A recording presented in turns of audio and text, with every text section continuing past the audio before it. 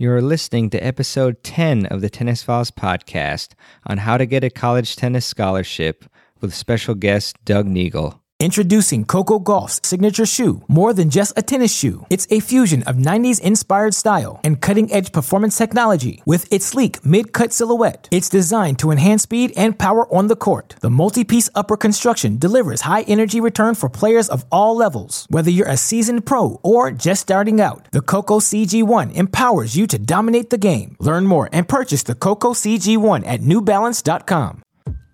Welcome to the Tennis Files podcast, bringing you advice from the top minds in tennis to help you improve your game. And now, here's your host, Mehrban Iranshad. Hey everyone, welcome to the 10th episode of the Tennis Files podcast. My name is Mehrban Iranshad, and I just want to welcome you to the show today. Today we're going to be talking about a topic that a lot of people, especially parents and younger players, don't really know about, and that's the college tennis recruiting and scholarship process. A lot of times when I go to different pro shops or listen in on people talking about college tennis, they don't really know what to do when it comes to, how to get on a team as far as things like making videos, contacting coaches, how to get a scholarship. There's a lot of different facets about the recruiting and scholarship process that a lot of people are curious about, including myself. So to learn more about that, I brought on a friend of mine who is the head coach of the Towson Women's Tennis Program, Towson University here in Maryland, and his name is Doug Neagle. And he is extremely knowledgeable about recruiting and scholarships and things like that. And so I brought him on the show to talk about basically everything that he knows about the process. And it's going to help a lot of you, whether you're a parent, a player, or even coaches, because there's a lot of things that sometimes even coaches do that isn't exactly kosher in terms of the rules of recruiting and all that. So without further ado, I'm going to bring you the interview with Doug Neagle. Hey guys, I'm here with Doug Neagle, head coach of the Towson University Women's Tennis Program. Doug's a good friend of mine who's been a fantastic tennis coach as well as a great advocate for college tennis, and I'm really honored to have him on the show today. So, Doug, how's it going? Good. Thanks, Mehrban. I appreciate you getting me on here. I really do. Oh, no worries. Thanks so much for speaking with me all the way from Charleston, South Carolina. Are you guys on like a spring break trip? We are. Our assistant coach, Jamie Peterson, and I, we drove straight through. It was about 10 and a half hours last night. We got in at 2 in the morning, and now I'm up talking to you. So welcome to college tennis, right? Yeah, that's good stuff. College tennis is so much fun. Yeah, it is. This part of the memories, these trips, I guess. The girls are having a good time in the van just talking, and they get to know each other more and more. Yeah, I definitely miss that part of my life. But yeah, just a bit of background on Doug. I mean, he obviously coaches at Towson University, the women's program, but he also is and was a great player. He played for Salisbury University, and he actually reached as high as, I think, 5 in the country in singles and 4 in doubles in all of Division III. So it's pretty awesome stuff. And then he was inducted into the Salisbury Hall of Fame 2008. Spent some time on the French Satellite Money Tour in '97. And he's been coaching for a while at the D1 level, and also he did a bit of D3 coaching at Pomona College, Pitzer College. Is that right? Yeah, it's Pomona College and Pitzer College, and what they do is they combine for athletics. So we were the Pomona Pitzer Sage Hens was our mascot, and it was very high level. When I was out there, we were top 15 in the country, and I'm not taking credit for that. I was lucky to walk into a great team out there, but they're consistently in the top 15, top 20, top 10 usually every year. It's a good program, men's and women's. Yeah, it's really impressive. I mean, D3 is no joke. When we were at UMBC, we had a tough time with some D3 schools. They lost some individual matches to them as well, so that's really impressive. And Doug also, he served as the head tennis pro at Bowie Sport Fit Racket Club and Suburban Club here in Maryland. And he also plays in 5-0 leagues, so it's fun to see Doug around the courts and play tennis when he's not busy coaching. So he's doing a ton for the game, and I appreciate that. My body doesn't always appreciate it, I'll tell you that. Yeah, well, it's a tough sport, but Smart guy, you recover. But yeah, I wanted to bring Doug on the show today to talk specifically about a very important and not very well-known part of college tennis, which is the recruiting process and scholarships. When I go to tennis shops and talk to some parents, that a lot of times they're kind of in the dark about how all this stuff works. So figured Doug would be the perfect guy to bring on the show to talk about this. And we'll also talk about other aspects of college tennis as well. But, to just get a kind of a sense of Doug's tennis background, I just want to ask you, Doug, when did you start playing tennis? I started playing when I was about 8 years old, just at our local swim and tennis club called Watt Chapel Swim Club, and it's still there. Nice. Yeah. I was more of a baseball, basketball, soccer, more of an all-around sports guy, and kind of did them all growing up, but then just really took a liking to it probably when I was about 12 or 13, and by the time my junior years when I just switched to tennis. So I enjoyed playing all the sports all the way up until then. Nice. And so what in particular made you love tennis? Just the individual battle. You're battling yourself out there. You got nobody else to blame. It's always active, like playing a little league out in the right field or left field or wherever you might be playing. Sometimes you might not even see the ball ever. And I love baseball. I mean, I love all sports, but tennis has really struck a chord with me as far as just the energy and the effort that it takes and the mental challenge of it. So really, really enjoyed that aspect of it. Yeah, I mean, tennis is such a challenging sport. You've got all the different strokes to master, and then you've got all these, I guess, times when you're put under a lot of pressure, and it's really fun competing and trying to win and figure out all the optimal strategies out there. So I guess let's talk a little bit about your playing career, I guess, and then how you transitioned to becoming a coach. Yeah, I was lucky. I was fortunate enough to play for Coach John Browning, who now coaches Emory University, and I know he's won a few national championships there in the Division III level on the men's side. And he was a former player at UC Santa Cruz when they used to be dominant in Division III. I believe he may have won 4 national championships, but he took that to Salisbury. He got us as a team to top 10 in the country there.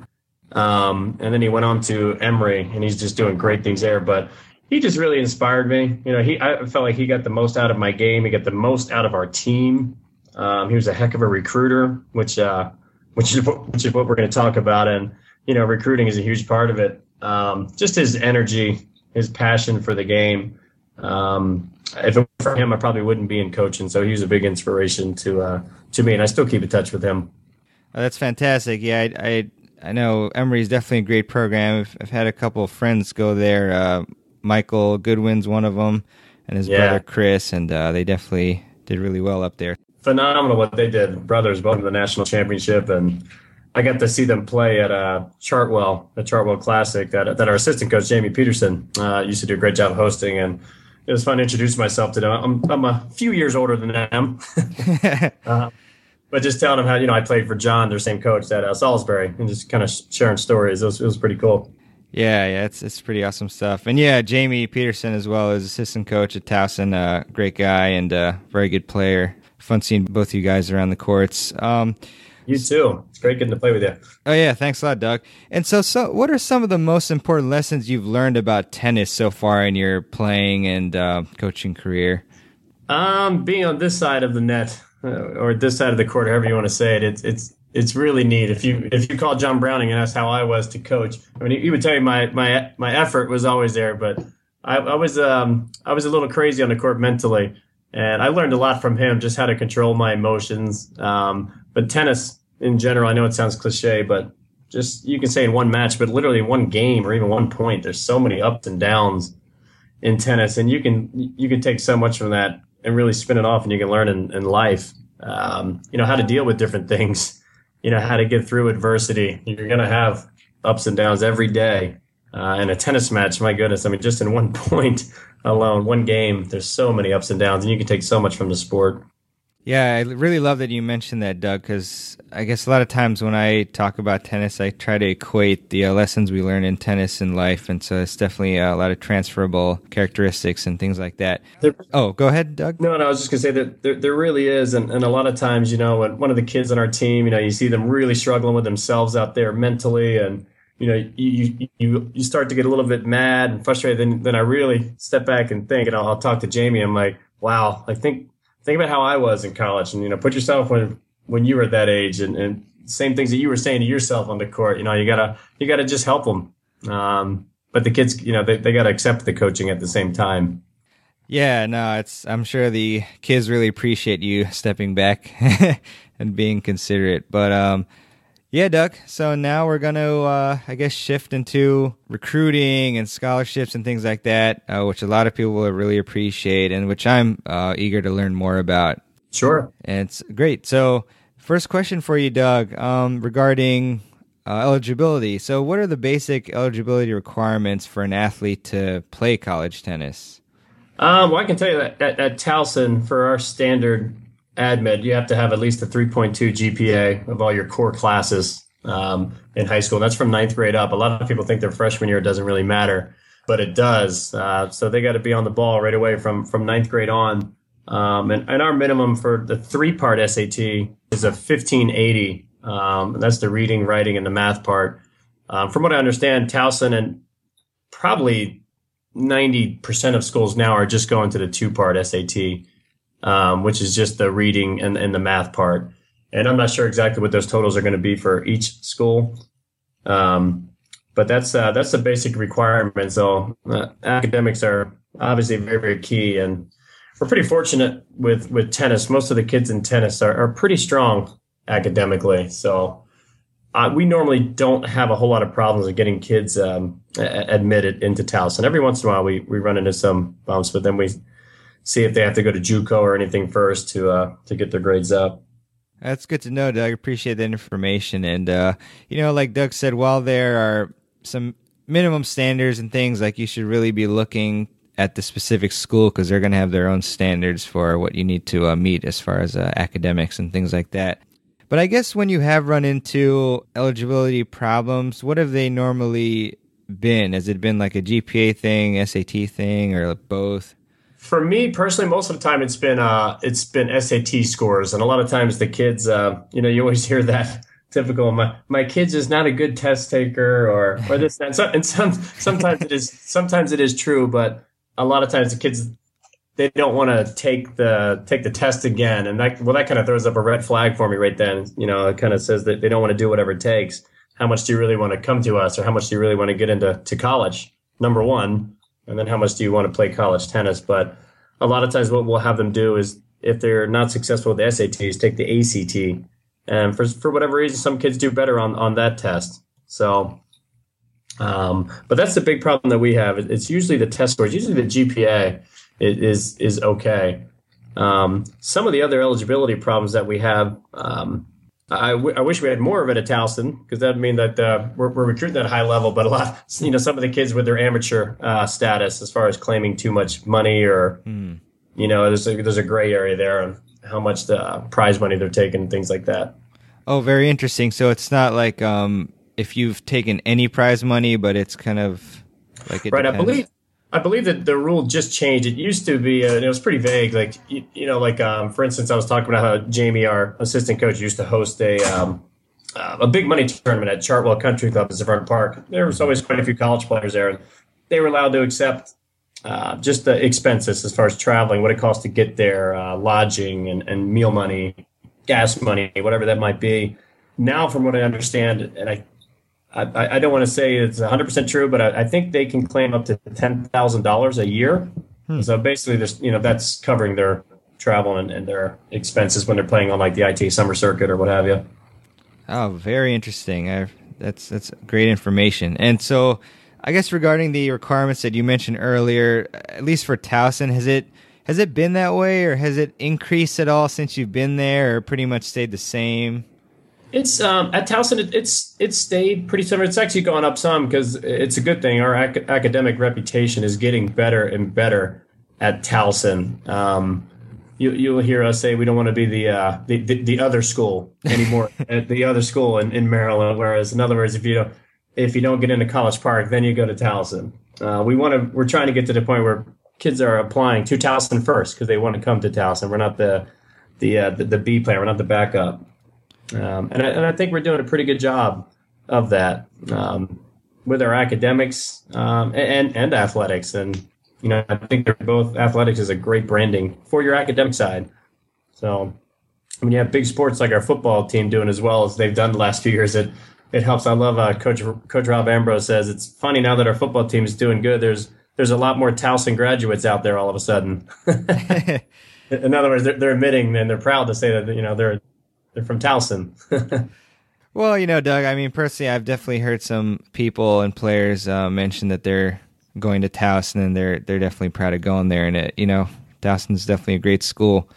So, Doug, regarding players and their eligibility, is there any sort of process to screen out players? Like, I don't know if maybe does the NCAA clearinghouse do that, or is it just like your academics part of the school that does that, or do you deal with it? Yeah, every kid, whether they're American or international, every kid has to register with the NCAA Eligibility Center. And that's where they determine if they're a qualifier or they're non-qualifier. That's basically talking about, do they have all the core course requirements? Is their GPA strong enough? And have they taken the SAT or ACT? For us, for instance, our internationals, in order to get admitted, we're looking at GPAs, grade point average, and their TOEFL score, TOEFL. That's basically their English speaking exam. And we're not looking at the SAT or ACT. It's tough for them because they have to take it in English as well before they come here. But that's just for the NCAA Eligibility Center for the internationals for Towson. They just have to get cleared through the NCAA Eligibility Center by taking the test. But Towson itself is looking at GPA in their English speaking exam. Oh, very interesting. And do you know if there's any sort of fee to register with the NCAA? Is it Eligibility Center? Yeah, I don't know the exact website, but I'm sure if you just Google NCAA Eligibility Center, I should know that because when I'm sending out the email to my kids, I have it in my computer back home, and I just send it right out to them, the actual link for it. Oh yeah, no worries. I mean, definitely we'll easily find that, and I'll post a link to that to the NCAA Eligibility Center. Yeah, and every kid has to do that. It's a small fee. I believe it's I think it's like $75. And every kid, some kids will ask, do I have to pay for this? And every single kid has to do it. So, got it. Very helpful. One particular question I have kind of spurred from my conversation with a current pro, Colin Johns, who's on the ITF tour predominantly. He mentioned that you can only take 6 months off between your high school graduation and when you enroll in college. Otherwise, you'll start to lose eligibility. I was just wondering if I guess, how does that work, and has that been a problem? Yeah, actually, we just dealt with that. She's considered a freshman, Yevgenia. We call her Jane, Jane Schusterman. Nice. She's from the Ukraine, and she graduated, and she was going to take a year off just to kind of train and things. But you are correct; she had to come here. And I was talking with our director of compliance, Kelly Webb. We were going back and forth on. We weren't really sure, and we were doing our research on it. If you're an international student, you have to start within 6 months of graduating high school. Or you lose a year of eligibility. For the American kids, they can actually take a whole year off. They can take a gap year. You have 5 years to complete your 4 years of eligibility from the time you graduate high school. They have to be very careful within that gap year. They can't compete in tournaments because that's considered they're using up their eligibility for whatever reason. And I don't know why. Maybe if it was money tournaments or what have you, so they were worried about amateurism, but. From what I understand, they can't play any tournaments. So, some kids say they want to take a year off to train when I don't think that's the right decision. I think they should get into college because you're going to get some great training no matter where you are, whether it's Division 1, 2, 3, NAIA, doesn't matter. They're going to have great training there with their college teammates and their strength coaches. So, Yeah, I definitely agree. I mean, I guess it's different for everybody, but Paul Harsanyi is a great player from this area, and my most recent guest, I'm going to post that one soon. Jason Jung is a top 250 player. They both mentioned how much college helped them develop their game and make them stronger physically, which is really important on the tour. So it's definitely a great place to go after high school. Absolutely. I mean, so many places have unbelievable facilities, but even if their facilities aren't up to par, they're getting coaching from their coach, strength coaches. They're hitting with their teammates every day. So many matches, so many tournaments. It's I think more and more it's becoming a better stepping stone for kids that actually want to go on a tour after as well. Yeah, for sure, Doug. And I mean, especially for these elite players who decide to attend college, in a lot of cases they'll attend it for free. So I mean, it's free training. It's pretty not bad, huh? Pretty good deal. Pretty good deal. Yeah. So I know when the girls aren't liking our morning practices, and I'm always driving them nuts, probably saying like, it's gonna fly by, it's gonna this and that, but I would die to have to wake up at 6 in the morning and have somebody, basically your own personal trainer, working you out in the morning for free. Yeah, it's unbelievable. I mean, for all those college players out there, just enjoy it, man. It's amazing experience. It's probably my favorite part of my life so far. Mine too. That's good to hear. Yeah. Thanks to that's why I'm in coaching. So yeah, thanks to guys like you. So much appreciated. So now let's go a bit more into the recruiting process, as most people think about it, as far as communications and things. But can you describe, I guess, in your words, what the recruiting process is? Yeah, I mean, it starts with a lot of kids they're reaching out to us when they're in 9th grade, 10th grade. Me personally, well, according to NCAA rules, I can't reach out to them until I can't email or text or call them until September 1 now. They're here, and that's pretty new. It used to be we couldn't talk to them until July 1st after their junior year in high school. So basically, you really couldn't talk to them by you reaching out until they were seniors in high school. You could always answer the phone, and even now, I can answer the phone when the kids call me if it's before their junior year. But I can answer and I can talk to them. But if I miss a call, I cannot call them back. So a lot of coaches you'll even hear on their voicemails. They'll say, "Hey, this is Doug Nagel, coach of Towson's. If you're a freshman or a sophomore, if you leave a message, I can't call you back." But yeah, so. A lot of coaches will reach out early. Me personally, I'm looking at results. I'm looking at the areas where I'm recruiting from a lot. I'm looking at the results from about 9th and 10th grade on. I'm not trying to reach out to them. I can't talk to them anyway. I wouldn't overstep those boundaries, I don't think, anyway. You kind of want the kid just to enjoy their junior tennis, and they'll start thinking about that, and you can start reaching out to them as they get older.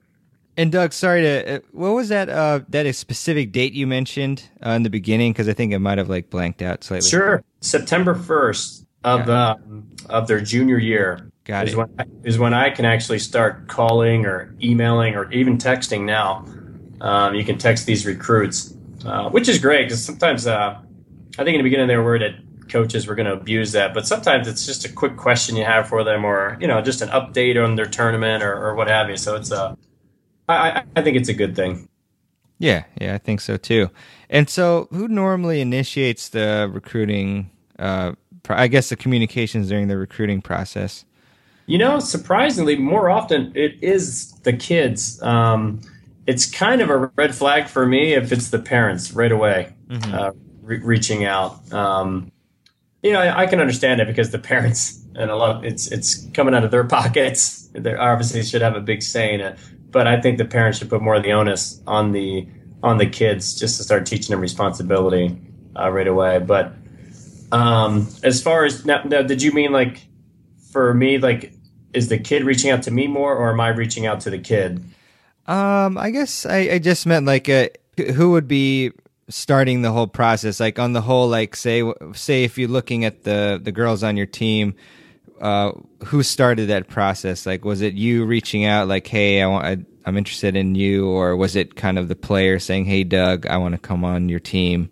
Yeah, it's let's see, with this team now, it's kind of a mix. A couple of our internationals. One, I actually used an agency, and they reached out to me. And that was our French girl, Sophie Lesage. She reached out to their company reached out to me. A couple of the other players, I reached out to them. So it's kind of about 50-50 on this team, and it's kind of nice when they reach out to you. You know, we as coaches, we get a lot of emails every day, and I try to return all of them, even if I have to tell them no, we don't have a spot on our team. But it's about 50-50 with our team, and it varies though. It varies year to year. Like when my very first year at Towson, I was hired August 20th, and my practice was like August 24th. Here you go. And so I wanted to bring my own kids. So from day one, I mean, I was emailing, phone calling, out of tournaments, phone gunning, just over and over and over, just kind of repeat all those steps there. So each year it really varies. Yeah, it's a lot of hard work, and it's extremely important work. I enjoy it though. I enjoy the recruiting process. I do. It's neat to meet the kids and all the different parents and everything. Yeah, it's definitely an exciting part of the whole process. When you mentioned the agencies, are there a couple big ones that normally coaches use, or are there just like a ton of them that you sign up? There is a ton of them, and there's depending on your budget, a lot of the bigger programs, they're actually flying over to Eastern Europe or Europe, and I shouldn't say or Europe, all over Europe, and they're actually going to academies, and they're showing their face, and they're putting their brand out there. It all depends on what your budget is, and some of them do use a couple. It's all kind of to each their own. There's not really like the big ones. Like you said, there's so many of them. I think each coach kind of finds their niche and kind of finds their area over there. But the few that I've used, the one that I really, really like is Sarah Borwell with Tennis Smart, and she's with all the UK tennis players. The British tennis players. What I like about her is she gives you very good info. She gives you very good info on the kid too, and it's always very honest. Talks about the type of kid they are, their work ethic, their attitude, and it's usually pretty spot on. She's honest with you. You know, she might tell you if this kid's talented, but you're gonna have your work cut out for them with their attitude, and I really, really like that because it's great for her business. She doesn't tell you those things, and then you get the kid. But sometimes she doesn't always know either. But I've used AGM Sports, it's called, and that's my first couple of years. We got a couple of Spanish tennis players, and they were great. They had the best attitudes, the best work ethic. They were the greatest teammates. We really missed them here. I would definitely use them again. And for Sophie, we've used I believe it's called Athletics Partners. Celine is my contact there, but he was great over there, and he was very honest with Sophie, and he got us in touch. Sophie's our junior. She's our oldest girl on the team from France. Well, that's really helpful to mention all those services, and I'm also really sure that those people are grateful for you mentioning. Maybe you should look into some sort of commission for that. No, I know. Right?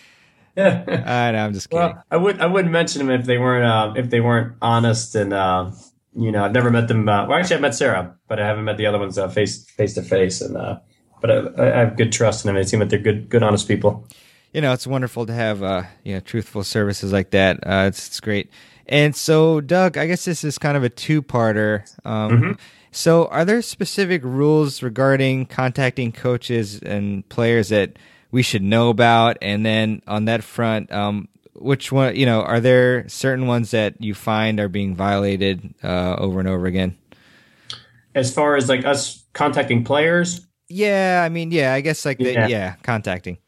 Yeah, like when you go to a tournament, you're not supposed to talk to the kid until they're totally done. And that could mean consolations, doubles, or what have you. And like, there's been a few times where I've seen, you've seen different coaches like, wait a minute, is that kid done their tournament or not? Or most coaches are pretty good, but sometimes, Division III, NAIA, Division II, I don't know all of their exact rules. So sometimes their rules are different, or they might be a little more lenient. And, you'll see them talking to the kids more and more at the tournaments. But I think that's the one thing that I see with some infractions. I'll see coaches talking to the kids at tournaments.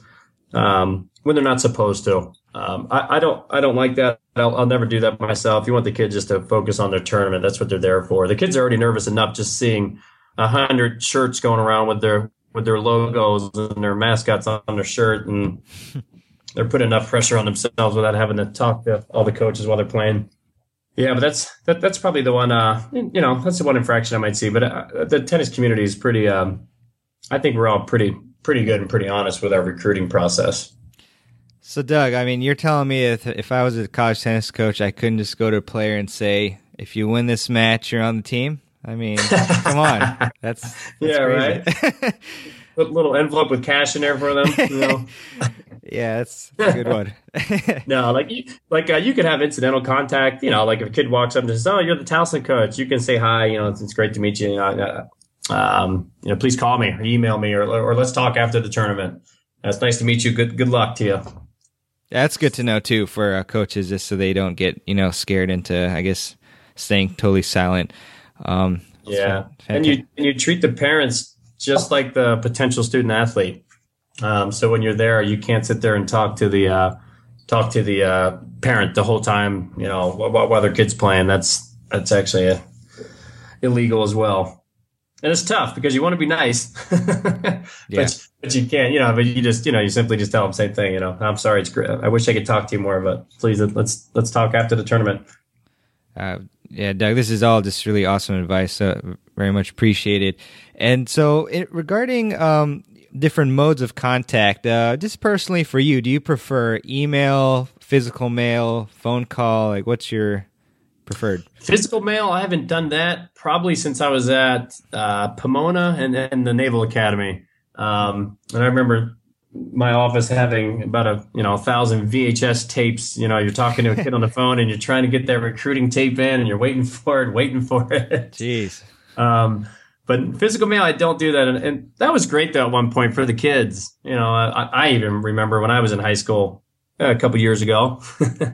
I remember, getting different letters, and I probably still have them somewhere, with the school logo on there and things like that. But for me, it's funny. I find the best way to get in touch with these kids is texting or through social media. Whether that's I've had success through Facebook, but I know the kids on my team tell me, Coach, Facebook is for you old people. Oh man! But surprisingly, a lot of the younger ones do, and they'll respond to Facebook messages. A lot of the kids in high school, they don't respond to their emails right away. So that's when you got to just pick up the phone, or including myself, texting is the best way to communicate. Really. That's good to know, Doug. As sad as that is. A lot of kids, when they get on the phone with you, they're not even sure how to talk with you because all they're doing is emailing or texting or Instagramming or what have you. Yeah, they're always on their phone, so it kind of makes sense. I'm surprised we don't see people playing tennis while browsing their phone these days. I'm sure it'll happen. But I know I sound like the typical old man. I used to walk to school 20 miles in the snow, and I don't doubt that you did. But so, Doug, just curious, in regards to email, do you have any tips for players when they email you about, for example, maybe the etiquette in the email, length, format, content, like things like that would make it easier for both you and them to communicate? You know what? Just honestly, just like in life, just like I tell them when they're going to an interview, just be themselves and ask as many questions as they want to. I'm never turned away if I see a long email from a recruit. I'm going to read the whole thing because sometimes you will find that quote unquote diamond in the rough. You haven't heard about this kid, and then you start reading their story, and you're like, oh wow, it's pretty interesting. And the good thing is, for tennis, we're not a football team. We don't have 100 kids that we're recruiting, so we have a little more time to read those emails. But yeah, I wouldn't worry about, honestly, when they're emailing, I wouldn't worry about anything. Just be themselves and ask away. And you're probably going to ask about this, but what I would say is the videos that they send. Yes. Whenever they do send an email, if they could right away, the first email, absolutely attach a playing video. And when I say playing video, we want to see them actually playing, competing points, and mostly just playing points. They could do an intro and say, this is Jen Smith, And sometimes it doesn't hurt to say, and then by the way, I'll be the girl wearing the blue shirt, just so you know, because sometimes all of a sudden the video goes out like which one is who? I don't even know. The better one. But mostly just if they want to show them hitting ground strokes right from the beginning, make sure the camera's either covering the whole, behind them or behind their opponent, so you can see actually where the ball is going the entire time. Because so many of our videos that we get, it's just them hitting tennis balls and being fed tennis balls. We want to see live hitting and point play right away.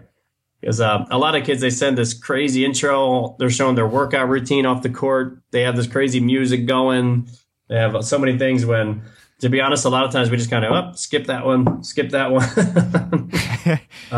I don't mind hearing the music personally. It kind of shows the kid's personality, but just more importantly, get right to the playing and make sure we can see where the ball's going. A live ball hitting and point play. Yeah, Doug, that's really great advice as well, because I definitely you always see a lot of these videos where they're just, like you said, zooming in on only the player, so you don't know what's happening with the ball or the point or anything like that. And it's very useful to just see them actually competing and playing points. I mean, personally, if it was me, I would send a video of me benching 300 pounds, which I can't do. But no, yeah. No, that's great advice, Doug. Thanks so much, because, a lot of people don't do the video right, and the way you mentioned is the proper way to do it. So now moving into what you look for. Can you break down the type of player profile, like, for example, ranking and skills that you normally recruit and that you think should belong at the D1 level? Yeah, it's and I'm going to steal again from our football coach at Towson. I remember one of our coaches meeting. He was asked, does he still recruit? Because we're FCS in all sports. We're not the FBS like the Alabamas and the Auburns and even University of Maryland. We're in the FCS, what used to be called Division I AA. But he was asked, does he recruit 5-stars? Does he recruit 5-star football players? And he said, absolutely. I said, why wouldn't you? Because you never know. This 5-star, they might not come to you right away. They may end up going to the big program, quote unquote, but they might remember meeting you and they might remember what you said to them and they might come back to you. So I try not to narrow it down to, all right, I need to recruit from kids ranked 150 to 200 in the USA. Mm-hmm. And when I'm outside of international, I can only recruit kids that are an 8 UTR, Universal Tennis Rating, or what have you. I'm still going to go after the highly ranked players, because I think, you never know. They might not come to you right away, but they might come back to you. But that's kind of what I've been doing. It was funny though. I remember I was out of Memphis at the Clay Court Nationals a couple years ago, and I was recruiting a girl and had a couple good emails with her. And Keith Purrier, who I really look up to, who coaches Navy. He's a great coach, great guy who you played for. Yep. But just a great guy, and I bounced a lot of questions off him. But he was watching me, and he said, I won't mention her name, but he's like, you're watching her, and she won her first 3 rounds out there, which is pretty big. And he says, you better move on. She's not coming to Towson. She's going to SEC or one of the big conferences. And sure enough, she signed with an SEC school, so it's pretty funny. I wanted her to do well, but not that well, because I thought I saw something in her early on that nobody else did, and she proved me right. Yeah, well, I mean, that makes sense. Just shoot for the stars. You never know who's going to come to you. Yeah. So I'm not really looking for a certain ranking or anything. I mean, if I can get the number 1 player in the country in the 18s, I'll take her. Right, exactly. But when I'm out there at the tournaments, I'm looking for, and the day I can figure this out 100%, I'll be a millionaire sitting on the beach after I write a book about it. But you are looking for the good character kids. I'm looking at the way they compete, the way they move on the court, their attitude during their matches. I'm looking at the way they interact with the other players at the tournament. Does nobody want to talk to this kid? Are they known as the cheater? You always have a couple of those, the officials are going to be on their court the entire time. And why are they roaming around everywhere else and just staying on this court? Something is a red flag there. So when I actually get out to go to these tournaments, those are the things that I'm looking for. And I'm looking at the parents too. I'm looking at the way the parents are acting with their own kid, but also the way the parents are acting with other parents. I know that sounds crazy, but I'm kind of learning more and more and more. You can really kind of get a good feel on what kind of kid you're going to get coming to your program. Just watching them, watching their parents, watching them with their friends. Yeah, that's huge, Doug, because, I mean, no matter how good you are, if you don't have integrity and a good personality, you could potentially destroy an entire team, and it's not worth having one amazing player if the whole team's going to, be up in arms and, there'd be discord between the players. So when you mentioned Keith, by the way, I love Keith Puryear, and had him on the show in episode 2. So it's cool to have both you guys on the show. It's a real privilege. Yeah. So I guess you touched on this, but I would ask you if there was one thing that you'd say is the most crucial aspect of a player's, playing resume. What would it be to you? Would it be ranking or maybe tournament performance or what? Yeah, I wouldn't say ranking. I would say looking at, if I didn't get to actually see them compete in person, just looking at their results. And when I say their results, not just their wins, looking at all their matches. Are they playing 1,000 tournaments a year? Are they going to be burnout? I'm looking for, they have a good mix. They're not playing every single weekend, and they're not seeing them defaulting because of injury, because of health, because of whatever. But I'm looking at the wins. I'm looking at the losses. Right. And then if I can, you try to do your research and you talk to different kids on your current team or kids that they might know something about this player. Like how hard do they compete and how much do they love competing? You can't always find that out, but that's a big thing for me. Do they love competing? Do they love training? The rankings and the stars, especially with tennisrecruiting.net, which I think is still a great site. I know so many people are going to Universal Tennis Rating, but I use tennisrecruiting.net. But I think a lot of people get caught up in the stars. And am I a 3-star? I'm almost a 4. I'll even get emails. I'm a 3-star. I'm probably going to be a 4-star next month. And I'm not looking at that. I'm just really looking at the results.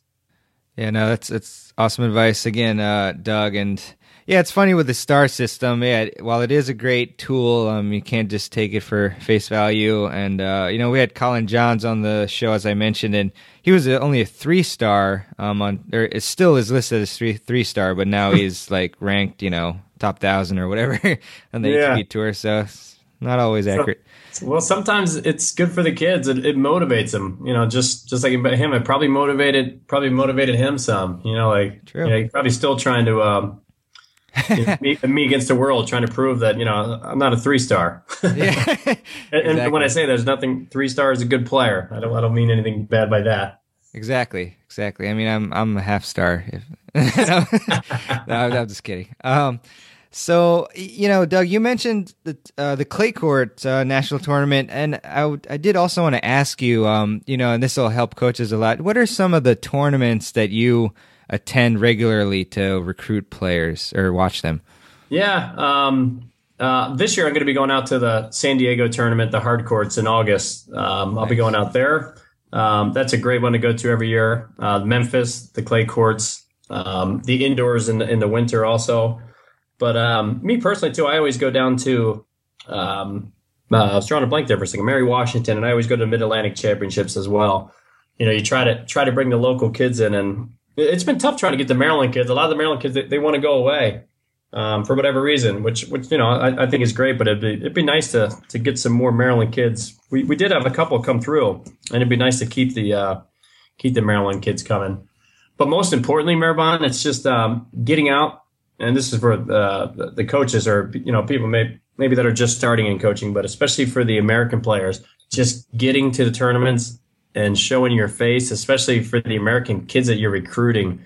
If they don't see you at the tournaments, and I'm stealing from Keith again. Keith from Navy was talking to me about this when I first got into it at Towson. You have to show your face. You have to be there watching them, or otherwise they don't think you're really interested. They don't think that you care. You can text, call, email all you want. They want you to be at their tournaments, or a lot of times you'll lose them, and it's true. And I've lost a couple in the beginning. Now I try to get out there as much as I can, just whatever my budget allows. Right. Introducing Coco Gauff's signature shoe, more than just a tennis shoe. It's a fusion of 90s inspired style and cutting-edge performance technology with its sleek mid-cut silhouette. It's designed to enhance speed and power on the court. The multi-piece upper construction delivers high-energy return for players of all levels. Whether you're a seasoned pro or just starting out, the Coco CG1 empowers you to dominate the game. Learn more and purchase the Coco CG1 at newbalance.com. Right. No, wonderful advice. So regarding the D1 and D3 level, because I know you've coached at both those levels, albeit more at the D1 level, what are some of the the differences you see between players at those levels, and maybe any other observations that you've seen? Well, for one, Division III, the men and women, from when I played, I graduated. I was done at Salisbury in 1997, and it was a high level then. Our team. It was John Browning, all credit to him and all of our teammates. So we finished top 10. The top 10 teams now are a much higher level than when I was there. Division III is really, really just improved greatly. I mean, all the divisions have, including NAIA. There's not a whole lot of difference as far as the training and the coaching. Like, I should say the big difference is the amount of time the coaches are allowed to train the kids. Division I believe it's like 144 days or something like that we get with them. Division III, I don't know their number, but I know it's usually about 5 to 6 weeks. I think about 5 weeks, to be honest, in the fall, that they're allowed to train and practice together as a team with their coach.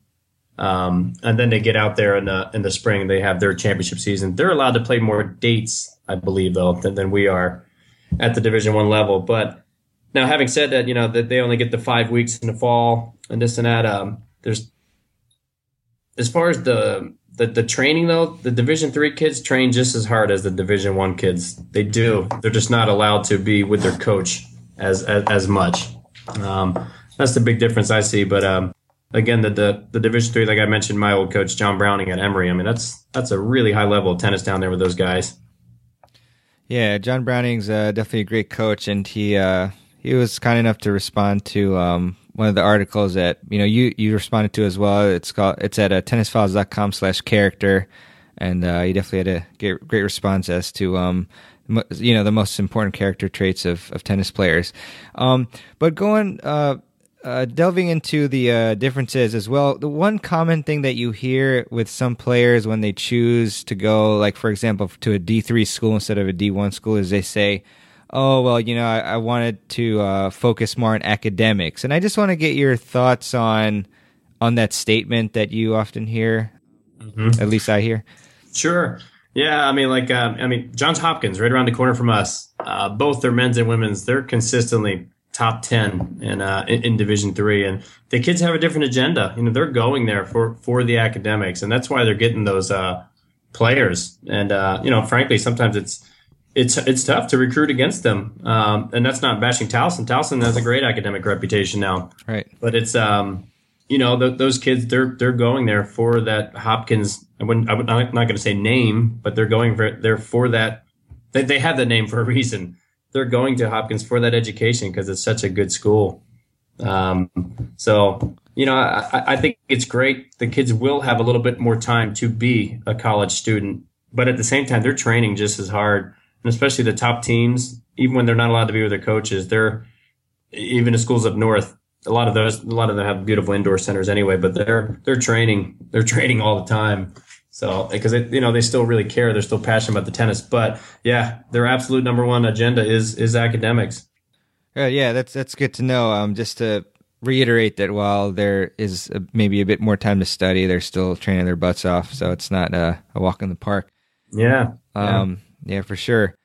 And that's the one thing that kids don't really get training for. And I've seen a lot of articles on it, and I think somebody posted, it may have been on yours or I can't remember, but somebody posted a really good article and was talking about how kids don't really have training or they're not really prepared to be a college athlete. They don't know, it's the 20 hours a week that you're allowed to train, and to that involves running, lifting, practice, matches, and then they have study hall, and then they have their classes, and then it's bedtime, and then it's wake up and you do it again.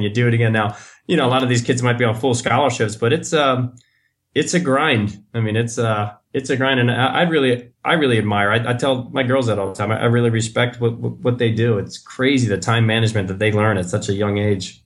Yeah, but it's just super helpful to learn that. It really is. Yeah, it is. They have a lot of help too. We have study hall, we have the tutors, but that's also an extra 2 hours a day that's cutting into their free time. Right. So, Doug, I know you touched upon this earlier, but are there any other mistakes or pet peeves of yours in regards to players, parents, or coaches mistakes that they make in the recruiting process? Kind of just what I touched on earlier about just the parents doing all of the communicating. I don't mind if the parents reach out and ask me a couple questions here and there, or they want to meet me, especially at the internationals. They that's mostly Skyping, and I'll Skype with a kid, and then the parents want to Skype. That's great. I want to meet the parents also, but I want the kids to be the primary communication source. So that's really the biggest mistake, is when the parents are doing all of the communicating for the kids. And you say to them in the nicest way, like, I'd rather talk to your son or daughter about this. So, it'll be good for them.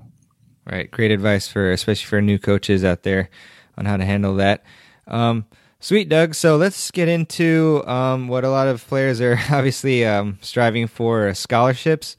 So how many scholarships does a D1 program like yours normally have? For a fully funded team, they have 8. They have 8 full scholarships. We play in Towson. We play in a tough CAA conference, the Colonial Athletic Association, and right now, William and Mary. Last I checked, they were number 30 or so in the country, doing pretty well this year. But most of the teams in our conference have those 8 full scholarships. Towson, we're at 5.2 scholarships right now. Which is, we're still a little bit behind. It's tough. It can be really tough to compete against, because on the women's side, and I try to tell different athletic directors and things is, when we're setting expectations, and my goals is to win the conference championship. But it's very, very tough. You're behind the 8 ball in women's tennis, because if you don't offer a full scholarship, a lot of kids just walk right away, and they're not being rude. There's so many scholarships on the women's side, whether it's Division 1, 2, or NAIA. There's so many scholarships out there that if you don't offer the full, it's, thanks, but no thanks. And I'm off to the next one. Even though they really want to come to you, and sometimes they can even afford it, a lot of times the kids just want to be able to say, I'm on a full scholarship. Right. And mom and dad don't mind that either. Yeah, for sure. I mean, yeah, it's a pretty good deal. But so, Doug, one thing I'm thinking about is for programs that don't have full scholarships, do you ever say, like, hey, there's a possibility we can do like a half of a athletic, half academic to make it work? I mean, do you ever try to do that? Absolutely. Yeah. Absolutely. We've actually these last 2 years, I've actually signed a couple kids to multi-year scholarships. In other words, saying, like, I can give you X percentage your freshman year, your sophomore year, then we can increase it once this kid graduates, then we can increase it your senior year. I've done that. We have 5 internationals, and one of the big reasons why is number one is that they're great kids, they're good students, but also they have they qualify for academic money. It's a little easier for me at Towson to qualify the internationals for academic money, and the reason why is they're looking at the GPA, as I talked about earlier, in the TOEFL exam, and if they score an 80 on the TOEFL exam and they have a 3.5 GPA, they qualify for $8,000 academic money right off the bat. Wow. So that saves us if we can get them closer to that full scholarship, so I can compete with these other colleges that are recruiting them. Mm-hmm. Now, when they get here, they have to keep a 3.0 to keep that $8,000 a year. If their cumulative GPA drops below that, they'll lose that. So it's pressure on them, but we're fortunate enough. I mentioned that earlier in tennis. The kids are usually pretty strong academically, and a 3.0 is not a problem for them to keep. The American kids are a little tougher to qualify at Towson for academic money. We did have one of our kids who graduated this past year. She was on a pretty healthy academic scholarship, so it absolutely helps, and it can be done. Oh, excellent. And so, Doug, I mean, for all these potential players out there who want to get a scholarship, what would you tell them to do to give them the best chance of getting a scholarship? Well, they definitely have to play the tournaments, and communication with the coaches. Most of the girls that have a good ranking, they're going to get a scholarship. Right. They're getting a scholarship somewhere, just because there are so many, like I said, there's so many scholarships out there on the women's side. Right. But some of the kids that might be multi-sport athletes and they're not playing the tournaments year round, they really got to send a video, and they got to get the coach to come out and see them. And they also got to get out there and use their 5 official visits that they're allowed. Get out there and hit with the girls on their team, and let the girls on the team tell the coach, what they thought. We're not allowed to watch them hit when they come on a recruiting visit. But your girls on your team will give you true and honest feedback about the kid. But use your visits and just communicate. Send out as many emails to coaches, phone calls to them as you can. I'm really glad you mentioned the visit. So regarding official and unofficial visits, can you talk briefly about how that works? Yeah, each kid is allowed five official visits, and for us, they can't take those official visits until they're in their senior year. And I tell the kids, even the kids, our top recruits, I tell them go see the other schools. You'll get the kids, and you're going to win some, you're going to lose some. You can't win them all. But yeah, if you take that official visit, they really get to see how it is a day in the life of a college student.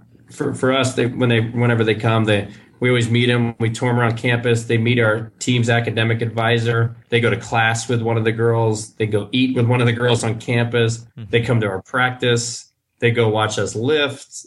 They'll go to a sporting event. They'll go to study. They do it all just so they really get a good feel. And then they meet the whole team. And it's a neat experience. And if they could use all 5 visits, absolutely do it. That's great advice. When I visited UMBC, I think I was scared to meet the team for some reason, so I just hung out with Victor. But eventually, I met him. Yeah. So, it's a great opportunity to figure out what the best fit is for you regarding what schools. Especially because the kids on the team now, like if you go visit, like if the current kids on the team, just ask them questions. They'll tell you all the truths about the coach, about the school, about everything. And I let the recruit be with them more than anything, because I trust myself and what we're doing and what we're building here. That I want the kids to be honest and tell them everything that they think, and I hope it's going to be the right thing that they want to hear. Yeah, for sure. And regarding your scholarships, like for a program like yours, do you usually give them out in full to each player, or do you kind of spread them out? We spread them out. According to NCAA rules, I know I said Division I to be fully funded means 8 full rides. So if you don't have those 8 full scholarships, the maximum amount of kids that you can scholarship is 8 kids. So if I was to give you a $100 scholarship, it's a head count sport. So in other words, you're counted as a scholarship. That means now I can scholarship 7 more players. I might give the next kid a 50% scholarship. I might give one kid a full. We're pretty spread around. We have some of the internationals on academic combined with athletics on full scholarships, and we're pretty well spread out. It's tough when they're coming in to decide who's going to get more and who's going to get less, and you don't want the kids to talk about it, but they do, and that's never going to change. No matter what you say to them, they're going to talk, and who gets what, and they all know. So, and I never guarantee, unless I know, like I did with these multi-year, but I never, when I initially give a kid, if it's not a full scholarship, if I'm not sure what I'm going to have in the future, I never guarantee it. I'm not going to lie to them and say, yeah, you're going to get an increase. I tell them I'm going to do the best I can. Right. And if they're doing well in the classroom, doing well on and off the court, we will absolutely try our best. Right, for sure. I mean, the best policy is to be open and honest, but so, Doug, I guess if you have a player who really wants to say they're on scholarship, you can just give them like $1 worth of scholarship, and then they can say I'm on a scholarship, you can. Right? Absolutely, you can. And I was talking about we have 5.2 scholarships, and it's tough. I mean, you need those 8 to consistently recruit against the schools in your conference and to consistently compete for conference championships, because that's our ultimate goal. But I will say, credit to Towson. When I first started, we had about 2.5 scholarships 7 years ago. So we're moving in the right direction. We got new courts, new facilities. So, I just got to get kids on campus and let them see our courts and what's going on here. It's a special time right now. It really is. Yeah, well, I definitely applaud Towson University for their efforts in increasing the scholarships, and I would definitely say it's really important given the fact that we don't have too many other programs in Maryland, and the programs are kind of shrinking throughout the country. So if you can, sad, it's awful. Yeah, it's really awful. So I mean, if you can, especially for Maryland, if you guys can just keep supporting the program, it would be very very appealing for people, especially in Maryland, to go to. So yeah, and I guess on that front, since we touched on it, one of the fan questions I got from Rich, he asked, can college tennis basically survive, and how can we save it if it's in danger? Yeah, it's real scary times right now, and it's so unfortunate. I mean, programs right down the road from us, UMBC, programs all over the country being cut left and right, and UMBC, I know that really hits home with you, and it's you think Title IX women's teams are going to be fine, but I mean that's proved wrong right there. You talking to different people in USPTA and different higher ups, and they're like Division III is safe because they're not worried about scholarship budgets. The Power 5 conferences are safe; they're not going to be cutting sports.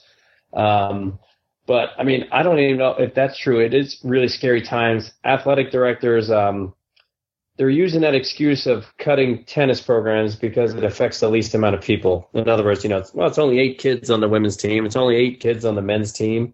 We're not affecting a lot of people. And then their next biggest excuse is there's no fan attendance. So they're saying, so they're really not affecting too many people. And I think that's just an excuse because a lot of these programs do have people coming out to watch, and they do have a lot of support. Right. A lot of ADs, administration, they're not out there at those matches. They don't even really know. And I think a lot of it's just budget. Now, having said all that, I think if we in the tennis community all come together, and especially the local tennis pros around all of these colleges, I know Saul Schwartz in our area is doing a great job of promoting, hashtag Save College Tennis everywhere that he's posting. And him and I were talking, and a lot of us talking, like the pros just really need to get their kids and get their lessons out there to the matches and get them excited about it. Bring them out there. You got to look at the big picture. Like sometimes pros are worried that, there's a couple hours. That's when I'm normally teaching and making my lessons. But, if you look at it, whereas if I bring my lessons and get them excited out there, maybe they're going to want to take more lessons with me. Maybe their friends are going to come out more, or what have you. But it's really us coaches that are going to have to take the bull by the horns and get very creative and do a lot of different things, whether it's free pizzas, free T-shirts. But with budgets, they only go too far. Your team has got to really get out there and promote the heck out of themselves on campus, promote on game day or the day before, handing out flyers, whatever it might be. But I think college attendance is really going to be crucial for saving college tennis. And it can be done. So to answer the question, I think we can, but it's going to be a lot of hard work, and it's not easy because we're already focusing on scheduling, recruiting, and the million other things that we're doing. And now it's another thing we're trying to do for our program. Yeah, Doug. I mean, I'd really commend all your efforts because I've seen your posts, and you advertise the matches, and you even offer the free pizza and stuff like that. And it's really all about, like you said, getting people out there because you never know. I mean, you could have a student who, for example, isn't too interested or not playing so great, and then you take them out to a match, and then all of a sudden they're energized, motivated, and they see how cool college tennis is, and all of a sudden the student goes from not really caring about tennis to, man, I want to train so hard. And so it can be very beneficial for the player, the coach, the community. I mean, it has a real huge impact, and these college matches are just fantastic, wonderful to watch. There's a lot of, pressure moments and exciting points and superior play, and it's really just a great environment to be in. It's so much fun. So and thank you for that. So I guess going back to what you specifically do at Towson Tennis. What are some of your favorite drills when you train your team? We've been focusing a lot on we do these things called quadrants. And it's credit Robin Hubbard last year, who was our assistant. She was really big on getting us going with that, and we really grown attached to it. And it's basically we're putting like cones in like one little quadrant of the court, whereas one player standing in that quadrant might be like right next to the singles line over on the deuce side. They're consistently moving their feet, but the person on the other side of the net, you can hit them anywhere. And your job when you're sitting over there in that quadrant is to work that person and make it very uncomfortable, make it tough for them. So in other words, you're working on being able to hit shots from anywhere. And at the same time, that person on the other side of the net who can move anywhere is really, really working. And during the drill, I love it because the girls are really motivating each other. Like when you're on the one side, when you're not the person moving, they'll hit a ball down the line and then they hit a sharp angle. But when they hit it, you're rooting for them to get the ball because object of the drill is to get every single ball one bounce, whether it's in or out. And it's really neat. You hear all the girls like, come on, let's go. Get it. And great get. And they're really cheering for each other, really motivating each other. That's one of my favorite drills. Then we'll set up different quadrants and each session's like 2 minutes. And if you're sitting out, if we're indoors, you're jump roping in between. It's really high energy drill. But the one big thing that we talk about in singles now, having said that, to kind of contradict myself, that's being able to hit shots from anywhere. But the one thing that we focus on is directionals and guidelines, when to go cross court and when to go down the line. And then when you're going down the line, really picking out that big safe target and hitting it aggressive to it. So just a lot of drills working on those directionals and guidelines, when to go cross and when to go line.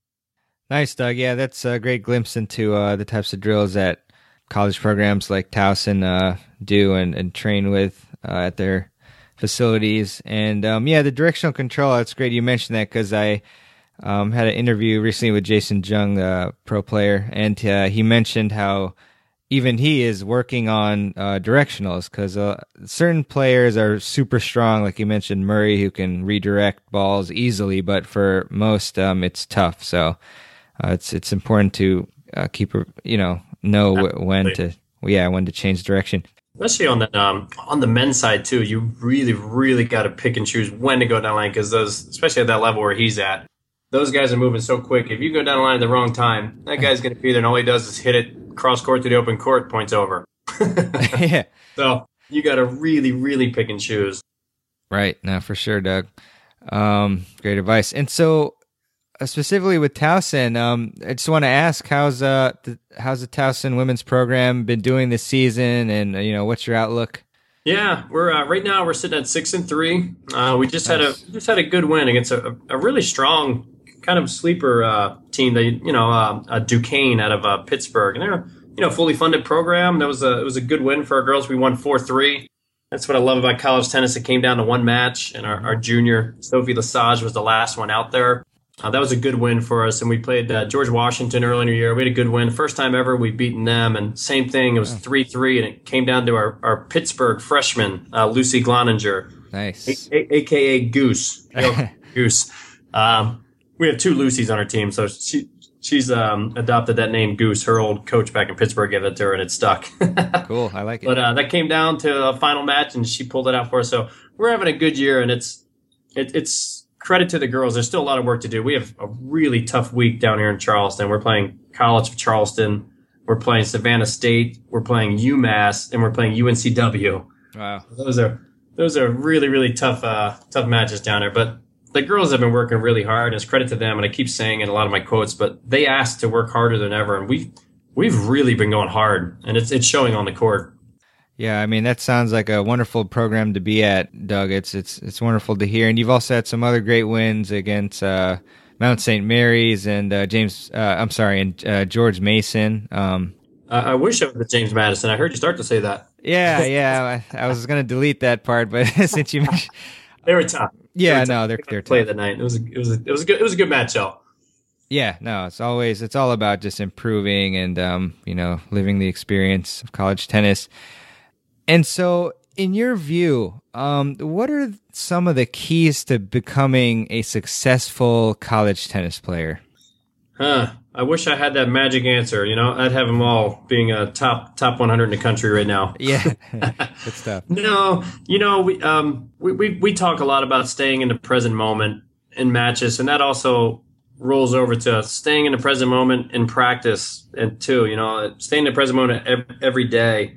So many people they want the results, but they don't want to be a part of the process, and that's where you got to put in that work. You got to be accountable. You have to be a good teammate. You have to accept coaching. I always use that term, and I can't remember where the article was, but it was Roger Federer, probably like 6-7 years ago, when he was really, really in his prime. Not that he's not in his prime now, but he was talking about how you need to accept coaching, even at his level. I mean, what's a coach going to tell him? I don't care who he brings on. What is Stefan Edberg, one of the greatest of all time? What is he going to tell Federer that he doesn't know? Probably something if he listens. I mean, it's just you have to accept it. I just watched I just posted on our Towson Tennis Facebook page. It was a really neat commercial, motivating commercial. Michael Phelps yesterday, an Under Armour commercial. Mm-hmm. It was really motivating. I had chills watching it. But then after that, there was another video of Michael Phelps and his fiance watching it for the first time. And they were both teared up. They were both crazy emotional just watching it. It was just talking about just the hard work that goes into it. And basically what he said was, it seems like he's changed a lot as a person. It seems like he's really coming around. I mean, obviously he's a heck of an athlete, but he was saying how he's not afraid anymore, and he's not afraid to ask for help. He knows he can't do it alone. Right. And for the greatest Olympian of all time to say he needs help and he can't do it alone, if these kids really, really take that to heart and know you can't do it on your own. Us tennis players can be stubborn and we can beat up on ourselves, and it's a very mentally challenging game. But if you let your guard down and let us coaches coach and accept it, you could really, really benefit. And also listen to your teammates. Sometimes it's good to be a follower along with a leader. Yeah, Doug. I mean, coaches are huge, and it's tough by yourself. I mean, you can't just it's harder to see your flaws and things like that by yourself, and coaches can help you mentally and strategically and things like that. So it's really a wonderful resource to have coaches like Doug, on their side. Doug, I appreciate your time so much. I know we've been talking for a while. I've just got maybe a couple more for you, and you can stop me if you ever need to leave before. No, this is great. This is great. I appreciate it. Yeah, same here. So another fan question. Can you tell us your most memorable moment from either playing or coaching college tennis, or moments? At Towson, I mean, this is funny. We were this was my first year, and it was the team that I inherited. And this is one of the memories that stand out to me. And we weren't the strongest team. We weren't the strongest team, and that was the year we went 4-19. As a team, we had a tough schedule, but we were playing Morgan State, and we had half of our kids were sick or hurt, or what have you. And we had our kids that were somewhere around, we had a big team that year, somewhere around like 10, 11, 12, and they weren't really college level tennis players. They were good athletes, good kids. But they got a chance to get in there and play against Morgan State. And I just really, really enjoyed it. Just their passion and their energy, their effort out there on the court that day was phenomenal. We ended up winning that match 4-3. And it was a freezing cold day over at, I believe it was Patterson Park, or where, I can't remember, or Druid Hill Park, where we were playing Morgan State. But it was so neat to coach those girls. They were just so excited to be in that lineup. And I was just telling our starters, when they came back, if you girls could play with that same energy and just don't take it for granted, being in there, because I think it's 1.5% of high school players go on to play Division I women's tennis. Mm-hmm. So, just to watch those girls, just the excitement out there, and knowing that they pulled that win out. It was a really, really neat moment. And it was great coaching them that day. Then we went out to a restaurant, and just, those girls that were with us that day afterwards, and we're celebrating, had a dinner, and it was a really great experience. Yeah, that's wonderful, Doug. And so I guess last question for you would be, just for our general audience. Actually, no, I've got two for you, but one is for our general audience is, what is one thing you tell them to do to improve their tennis game? Like, what do you think either an approach or a specific thing to work on or anything like that? Yeah, just for them in general. It's funny. I've been reading this book, and I'm not done. I'm not done with it yet. But it's called "What Drives Winning," and it's by Brett Ledbetter. So I'm not going to pretend like I came up with this myself. But I've been talking to them a lot about character and who they are as a person, and performance skills. And this is what I've been telling them, like, about how to improve. Like, the character has performance skills and has moral skills, and performance skills is basically like what you need to do individually to improve more. It might be asking me to feed them extra balls, half-hour day. It might be getting up at 6 a.m. and doing extra running, doing whatever it might be, just to improve themselves. And then you have that versus your moral skills, which is, that's when the kids really get to the next level, because that's kind of being a good teammate and what's going to keep them at that high level from those performance skills, if that makes any sense. So just doing, the extra, because everybody's different. You might not have to do as much as the next person, but just do whatever it takes you need to do, and don't be afraid to ask for help. Again, it kind of goes back to that. But I really like that. He mentions that in the book a lot about performance skills and moral skills. And, performance skills, do whatever it takes to get you there, then being a good teammate and getting your teammates better. That's what's going to keep you at that high level. Wonderful, Doug. Definitely going to check that book out, and I'll put a link in the show notes. It's very good. It was funny. I ran into our track assistant coach, Gary May, and he said something. I went, wait a minute. And he goes, he said he was reading that book. I'm like, that's too funny. I'm reading the same book. We were kind of swapping ideas about it. It's really good. Just a lot about goal setting, and, even if you don't achieve those goals, where you're getting better as a person while you were trying to achieve them. And there's, different things like that. I'm not even done the book yet, so I'm not going to pretend like I know it, but it's pretty neat stuff. It's great stuff. Yeah, for sure. And I mean, gosh, so many wonderful books out there. It's really, it's amazing. I don't have time to read them all, but I try. As do you. Maybe we got to get together and write one, huh? Yeah, that would be pretty sweet. Should definitely talk about that. So, yeah, Doug. So it's awesome advice, and I do want to ask you as well. So, where can potential players and other fans reach you? Oh, yeah, that's great. You can go to towsontigers.com, and you can always follow us on there, but just clicking on the sports and clicking on women's tennis.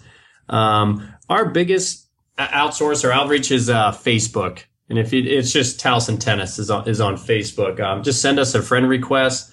It's usually me, myself, or it's our media relations girl, Jennifer Bolton, that's posting things. Most of the more personal stuff, when you see like coach's dog playing fetch at tennis practice, that's me. Nice. That's me posting that, and I have control of our Twitter account also. And the Twitter is Towson_tennis. Or actually, I'm not even. I think I had that wrong. But if you look us up at towsontigers.com, it has all of our social media on there as well. Sure, and I'll definitely post those. Yeah, and the girls started our own Instagram too, and I wish I could tell you that, but they're funny. They call me old man because I still don't know how to use Instagram. Well, it's we'll get together and have a training session on that, Doug. Actually, here it is. It's Towson_tennis. That's our Instagram, I think. There we go. I will add you. Yeah. And the girls have control of that Instagram, so. Oh, geez. Well, yeah. Yeah. But I tell them we got, only put up tennis stuff. That's right. It's all about the program. There we go. Yeah, sweet. Well, for everyone out there, I really encourage you to talk to Doug or contact him, or if you see him at a tournament, to say hi. Doug is really a wonderful coach, and more importantly, a wonderful human being, and he's very knowledgeable about the game and very passionate about it. And he's coached so many great players to become even better players and great people. So, Doug, I just want to thank you so much for giving us a lot of really amazing advice on the recruiting process and college tennis in general. And thanks so much for being on the show. Thank you, Mirabana. I really appreciate you doing a great job. Keep this going. I love reading your articles, and I'll keep sharing them on our Towson Tennis. And if I ever figure out Instagram, maybe there too. Yeah. Thanks so much, and thanks for all your support as well. So best of luck to you and the team, and to Jamie and everyone. And I hope to see you soon. Awesome. Hopefully, we'll see you out on the tennis court again soon. That would be awesome. All right. Thanks, Mirabana. Thanks, Doug. I hope you learned a ton about the college tennis recruiting and scholarship process with Doug. I certainly know I did, and I really appreciate him coming onto the show.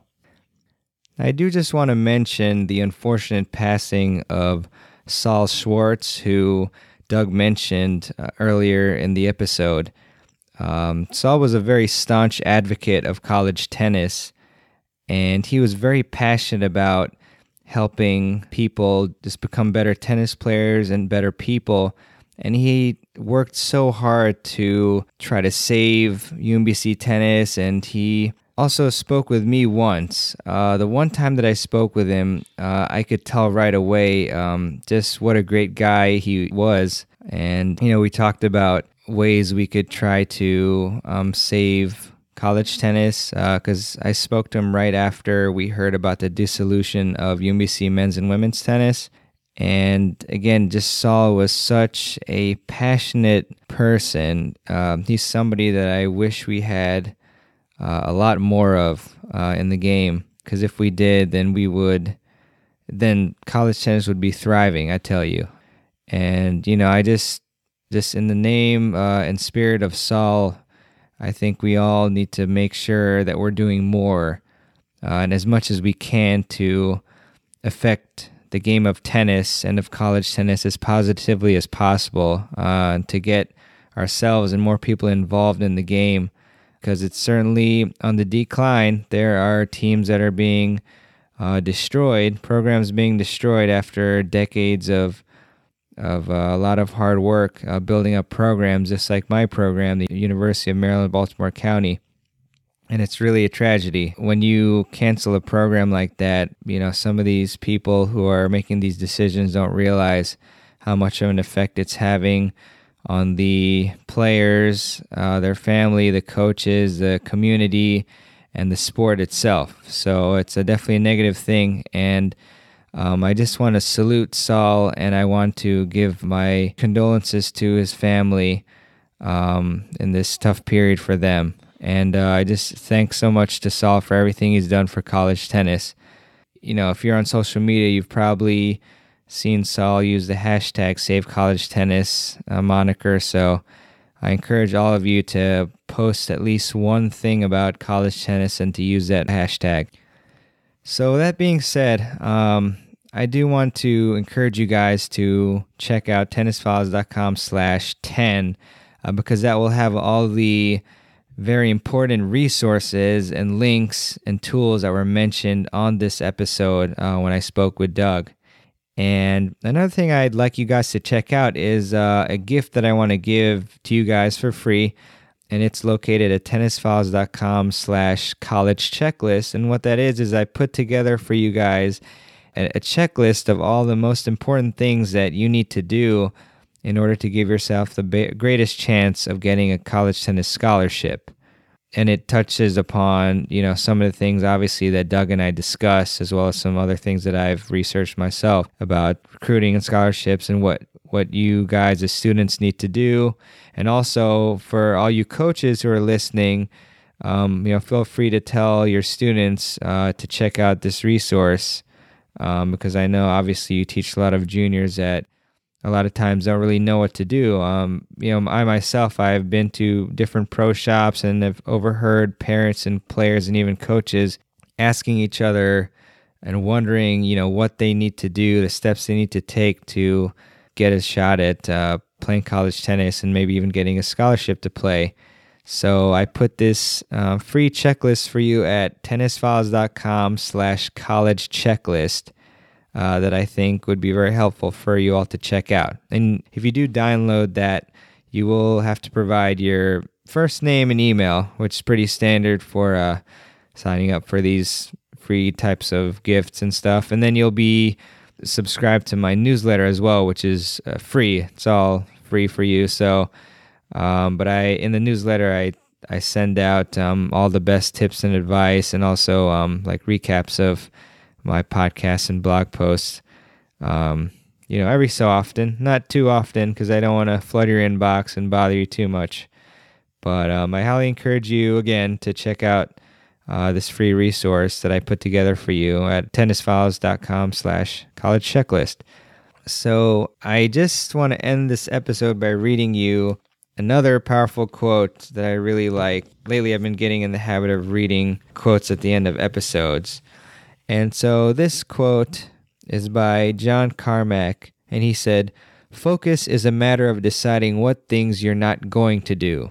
So it's obviously extremely important in your tennis development that you devote yourself to improving. And in order to do that, a lot of times you have to say no to things. You have to say no to going to a party. You have to say no to a TV show. You have to say no to, a lot of other things.